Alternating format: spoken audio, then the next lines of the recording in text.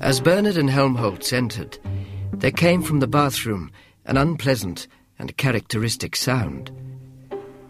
Then the bathroom door opened, and very pale, the savage emerged. "I say," said Helmholtz, "you do look ill, John." "Did you eat something that didn't agree with you?" asked Bernard. The savage nodded. "I ate civilization. It poisoned me. I was defiled. I drank some mustard and warm water." "Do you mean to say," said Bernard, "you were doing it on purpose?" "That's how the Indians always purify themselves." John sat down. "Now I'll rest for a few minutes. I'm rather tired." "Well," said Helmholtz, "we've come to say goodbye. We're off tomorrow morning." "I went to see the controller this morning, to ask if I might go to the islands with you." "And what did he say?" "He wouldn't let me. He said he wanted to go on with the experiment, but I'm damned if I'll go on being experimented with. I'll go away tomorrow too." "But where?" they asked in unison. The savage shrugged. "I don't care, so long as I can be alone." The savage chose as his hermitage the old lighthouse which stood on the crest of the hill between Putnam and Elstead. The building was of ferro-concrete and in excellent condition, almost too comfortable, the savage had thought, when he first explored the place. His first night in the hermitage was therefore deliberately a sleepless one. He spent the hours on his knees praying. When morning came, he felt he'd earned the right to inhabit the lighthouse. The view on all sides was spectacular, the near as seductive as the far. The woods, the open stretches of heather and yellow gorse, the clumps of Scotch firs, the shining ponds with their overhanging birch trees, these were beautiful, and, to an eye accustomed to the aridities of the American desert, astonishing. And then the solitude. Of the money which on his first arrival John had received for his personal expenses, most had been spent on his equipment.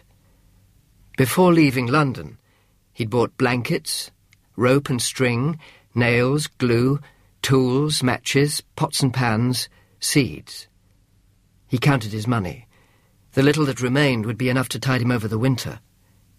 By next spring, his garden would be producing enough to make him independent of the outside world. Meanwhile, there'd always be game.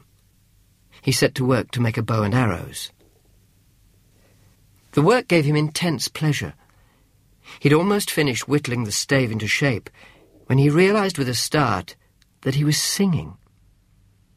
Guiltily he blushed. After all, it wasn't to sing and enjoy himself that he'd come here. It was to escape further contamination by the filth of civilized life. It was to be purified and made good. It was actively to make amends. Half an hour later, 3 Delta Minus land workers happened to be driving to Elstead, and at the top of the hill were astonished to see a young man standing outside the abandoned lighthouse, stripped to the waist and hitting himself with a whip of knotted cords. The driver of the lorry pulled up at the side of the road, and with his 2 companions stared open-mouthed at the extraordinary spectacle. 3 days later, like turkey buzzards settling on a corpse, the reporters came. The savage was busy on his arrows. 30 hazel sticks had been whittled and dried, tipped with sharp nails, carefully nocked. It was at work upon the feathering of his shafts that the first of the reporters found him. Noiseless on his pneumatic shoes, the man came up behind him. "Good morning, Mr. Savage. I represent the Hourly Radio." "What do you want?" "Just a few words from you, Mr. Savage." He thrust forward a microphone. "Mr. Savage, why did you come here? And, of course, we're all crazy to know about that whip." "How did they know about the whip?" "Just a few words, a very few—" 5 words, he uttered, though as they were in the Red Indian dialect of New Mexico, it's doubtful if anyone understood them. Then, seizing the reporter by the shoulder, he spun him round, aimed, and delivered a most prodigious kick. 8 minutes later, a new edition of the Hourly Radio was on sale in the streets of London. "Hourly reporter has coccyx kicked by mystery savage," ran the headline. "Sensation in Surrey." Undeterred by that cautionary bruise on their colleague's coccyx, 4 other reporters called that afternoon and met with receptions of increasing violence. After that, the savage was left for a time in peace. The weather was breathlessly hot. There was thunder in the air. He dug all the morning and was resting stretched out along the floor. And suddenly the thought of Lenina was a real presence, naked and tangible, saying, "Sweet," and "Put your arms round me." Impudent strumpet. But oh, her arms round his neck, the lifting of her breasts, her mouth. No, no, no! He sprang to his feet, and half-naked as he was, ran out of the house. At the edge of the heath stood a clump of hoary juniper bushes. He flung himself against them. He embraced the green spikes. The whip was hanging on a nail by the door. In a frenzy, the savage ran back to the house, seized it, whirled it. The knotted cords bit into his flesh. "Strumpet! Strumpet!" he shouted at every blow, as though to a Lenina, warm, scented, infamous Lenina. And then, "Oh, Linda, forgive me. God, I'm bad. I'm wicked." From his carefully constructed hide in the wood, 300 metres away, Darwin Bonaparte, the Feely Corporation's most expert big-game photographer, had watched the whole proceedings. He'd spent 3 days sitting inside the bole of an artificial oak tree, 3 nights crawling on his belly through the heather. But now, the great moment had come. He kept his telescopic cameras carefully aimed on the frantic and distorted face, listening in meanwhile to the blows, the groans, the wild and raving words that were being recorded on the soundtrack. When they put in the Feely effects at the studio, it would be a wonderful film. 12 days later, The Savage of Surrey had been released and could be seen, heard and felt in every first-class Feely palace in Western Europe. The effect of Darwin Bonaparte's film was immediate. On the afternoon following its release, John's rustic solitude was suddenly broken by the arrival overhead of a great swarm of helicopters. He was digging, and suddenly he was in shadow. Like locusts they came, hung poised, descended all around him on the heather.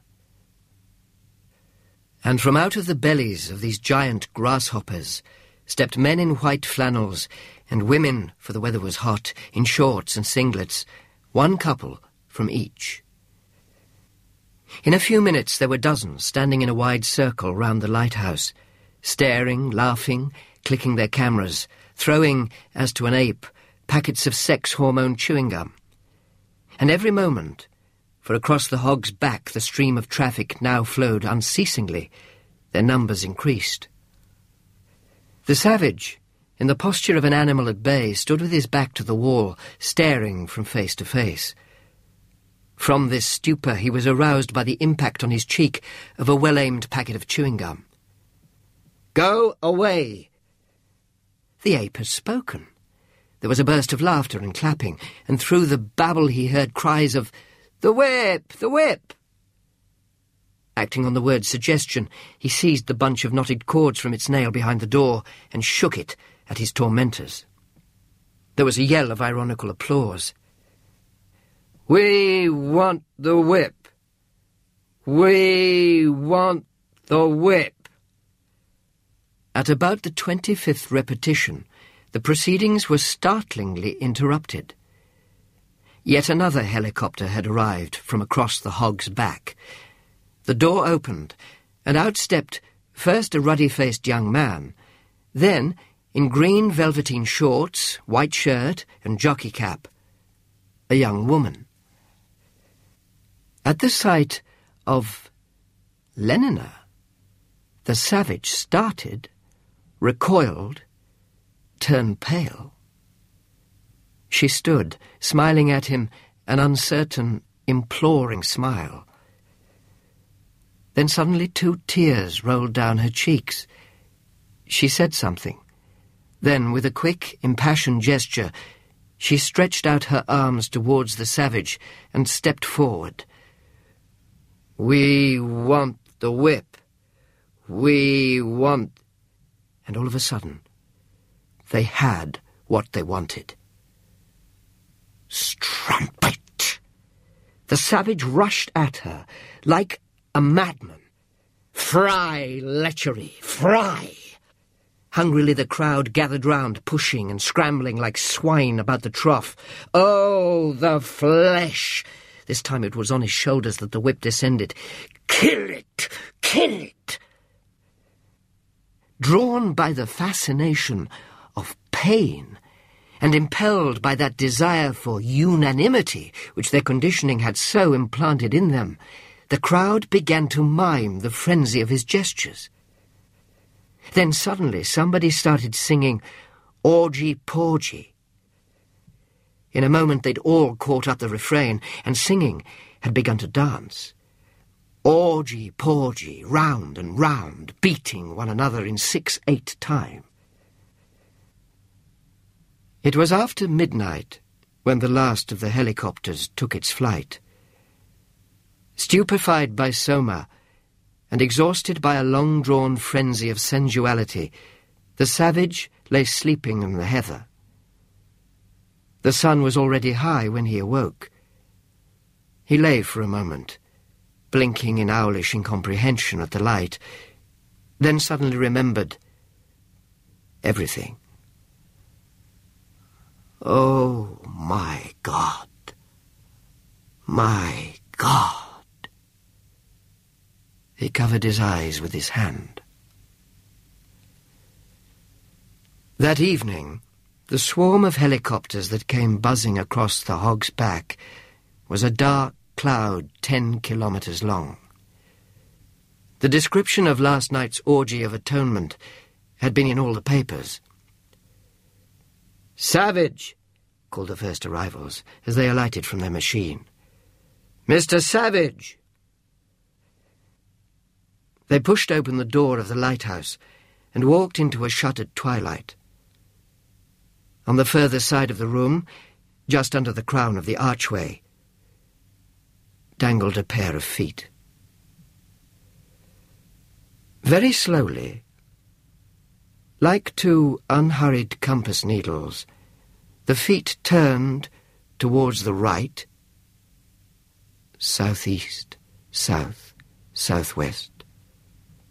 Then, after a few seconds, turned as unhurriedly back towards the left, south, southwest, south, southeast.